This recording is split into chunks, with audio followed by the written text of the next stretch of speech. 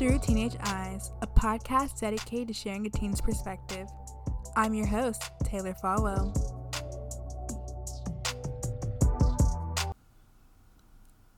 In society, we face many challenges, but as women and young girls, we face many, many more. We already know that there's a huge line between men and women, girls and boys, males and females. And the double standard is not benefiting either side. Or is it? Why do we set different standards for men and women? Why are the standards for women much higher than the standards for men?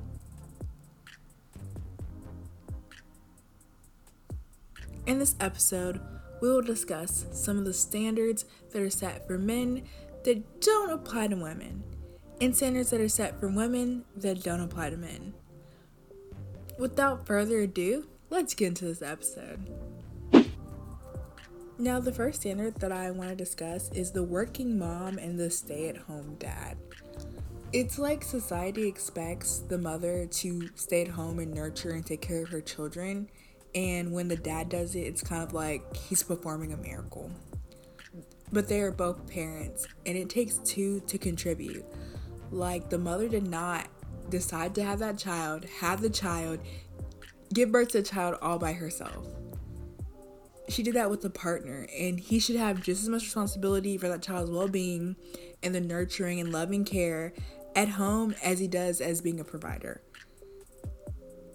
So I think the putting in front of the title saying working mom, stay-at-home dad, no, it just should be mom and dad.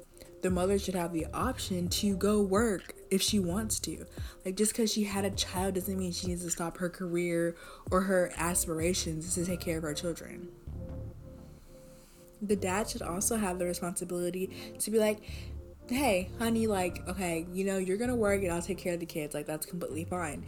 And that should be normal. It shouldn't be anything special. We shouldn't praise him for taking care of his kids. That's something he's supposed to do. The idea of the male and the father being the sole provider is long gone in 2021. Women can be the sole provider as well. Women can work jobs and have a family at the same time. That's not something that should be shocking or surprising. It's something that people should just open their eyes and just wake up and see it. Women are successful and we're thriving. Therefore, the working mom and stay-at-home dad should be seen as a norm instead of the stay-at-home mother and the working dad. The next standard kind of goes into the working mom and stay-at-home dad. It's that men are disproportionately praised for taking care of their children, where women are expected to be caregivers. I know there's some type of stereotype saying that women are just natural born nurturers, and that men have some type of need to provide and protect.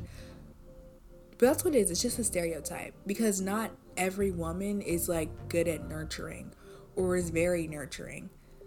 Therefore, not every mother is going to be a good nurturer, and maybe this mother would do better if hey, I'll work and you nurture and raise our kids. You take part of it, because either way, if you're working or not, you're still raising your kids. But when men do it, they're oh, he's such a good guy for raising his kids. Oh, he's such a good guy for giving up his career. This is so stand up of him. But no, this is responsibility. He gave, it takes two to make a child. He did that as well.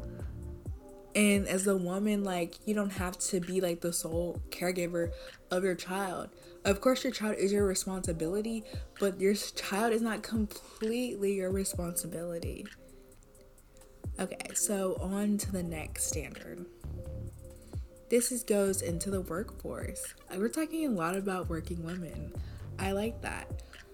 And I don't like it at the same time, but we'll get into that later. That women are just not being paid the same for doing the same jobs as men. This has been going on for a while. It's really nothing new at all.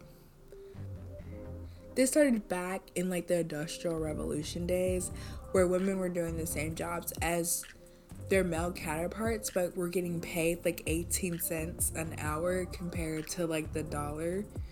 that their male counterparts are given.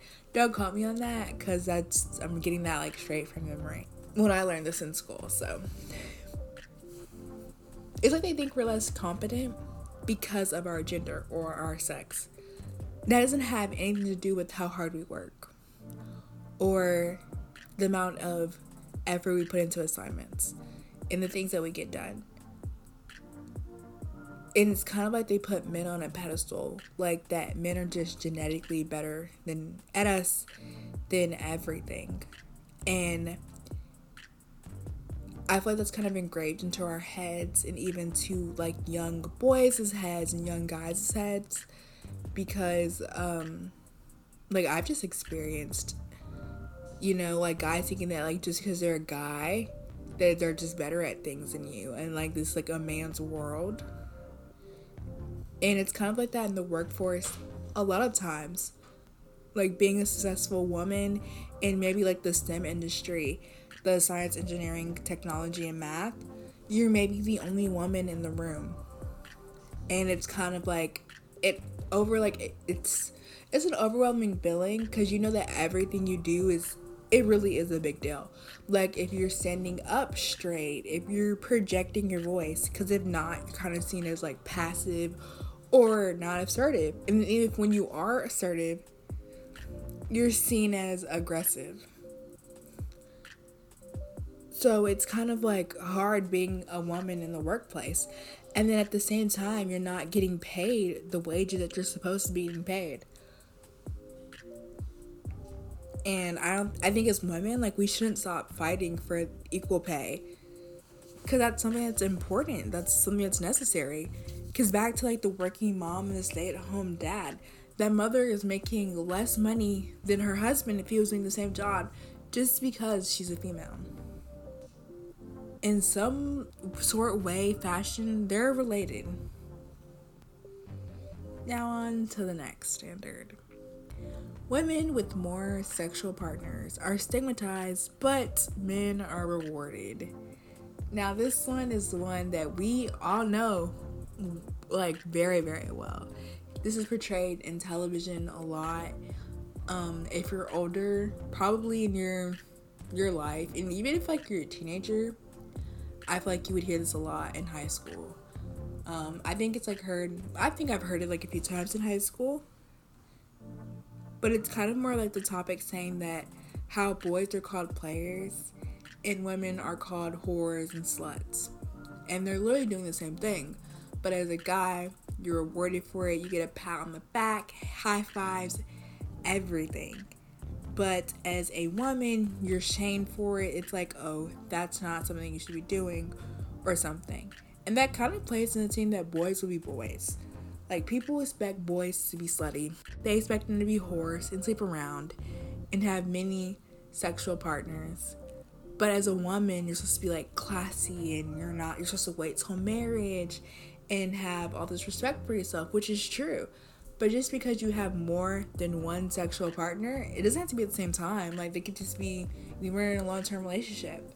And then even if not, that doesn't mean you have any less respect for yourself. And with men, it's the complete opposite. It's more like if you're like a 30-year-old virgin and you're a dude, they're like, dang, he's lame, he's a loser. But if you're like a 30-year-old, okay, 30 is probably like way too high for this like to make sense to some people. So I'm gonna put like 21. So if you're like a 21-year-old virgin, as a guy, the dudes are like, oh, you're lame, like, you're a loser. And even some women are probably like this to you as well, because, that's how society views it. They're like, you're not cool, like, I don't want to be around, like, I don't want you. But if you're a 21-year-old virgin and you're a female, a woman, they're like, oh yeah, they're praising you, like, oh yeah, that's super great for you, like, oh, you have so much self-respect. But it's the exact same thing. And then as well with having a high body count, as say the same age, 21, your dude's a high body count. The boys are buying you free drinks, they're giving you rounds and a nice pat on the back for sleeping with so many women. But say a woman does the same thing. She tells her friends, Are they gonna slut shame her? Are they gonna call her horrible names or think she respects herself any less because she did the same thing that a guy did, but just because her gender, just because her sex is different, there's a different outcome? And in a way, I feel like this starts with each and every one of us. How do you view the male and female? How do you view our relationships? How do you view our interactions and the way we connect? Like, what's the difference? Who made this difference, and why are we still putting up with it today? I'm just gonna let that sit with you and marinate.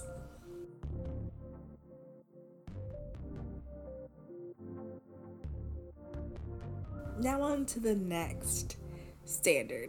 Assertive women are often considered bossy, which I touched on this a little bit before, talking about the wages in the workplace.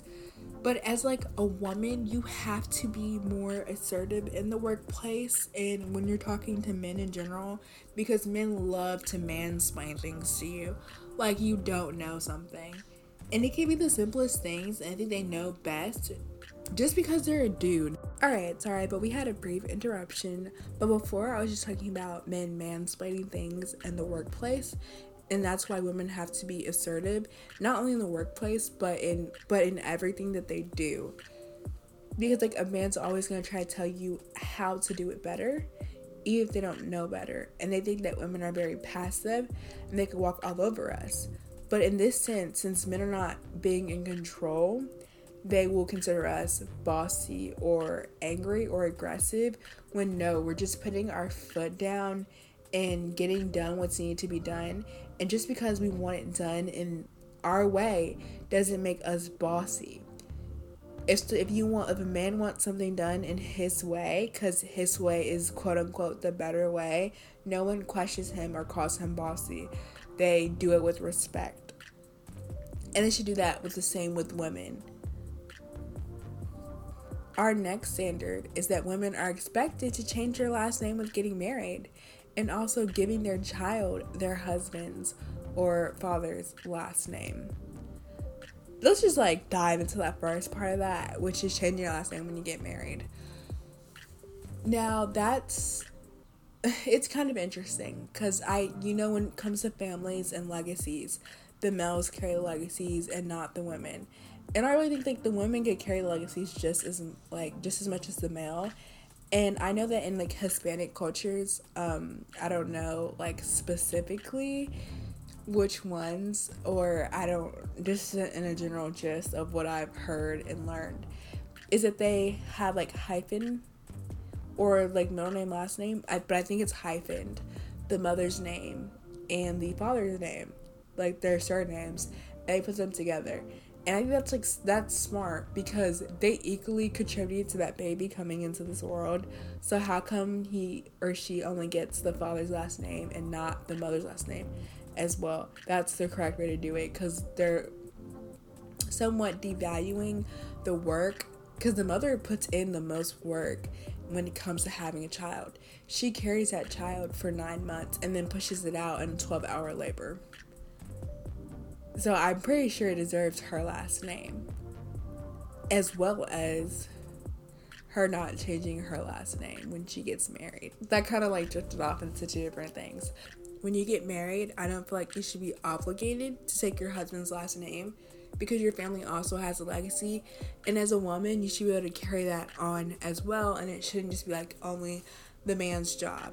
And when it comes to the last name of your child, I think your name should be on there, because you carried that child for 9 months. You had that 12-hour labor. Like, that child's connected to you, no matter if you want it to be or not. So I think your name, you should have like the same last name as your child, and your child should just have your last name.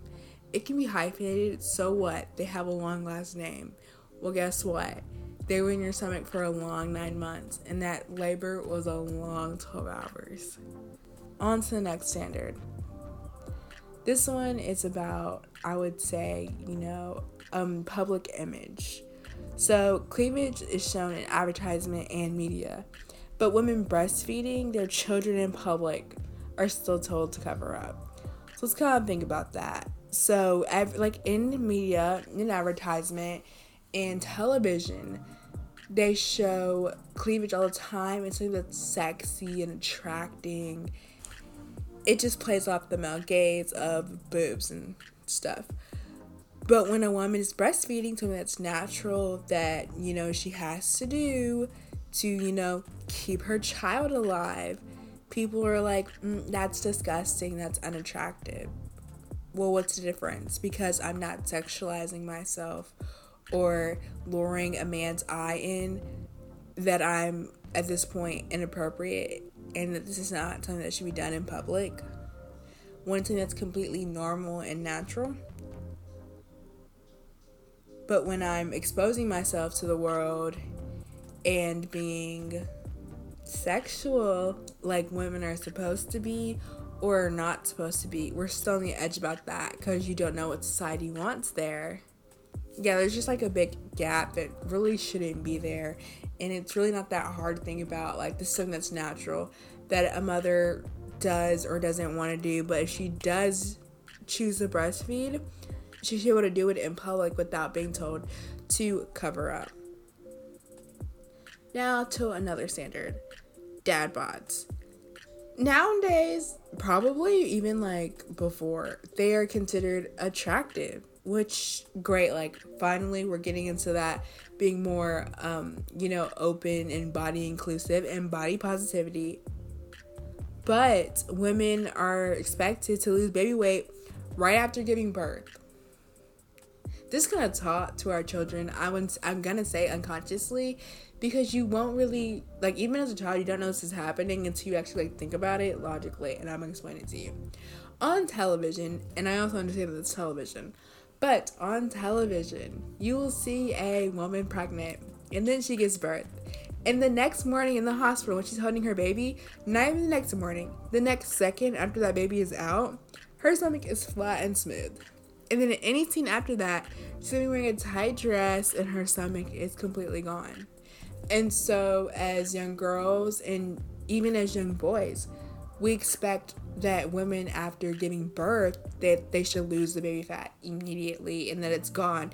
And that it may even happen naturally. But in reality, that is not true. And this is being engraved to our minds as we are young. But when it comes to dad bods, it's fine. And really, it's the same situation.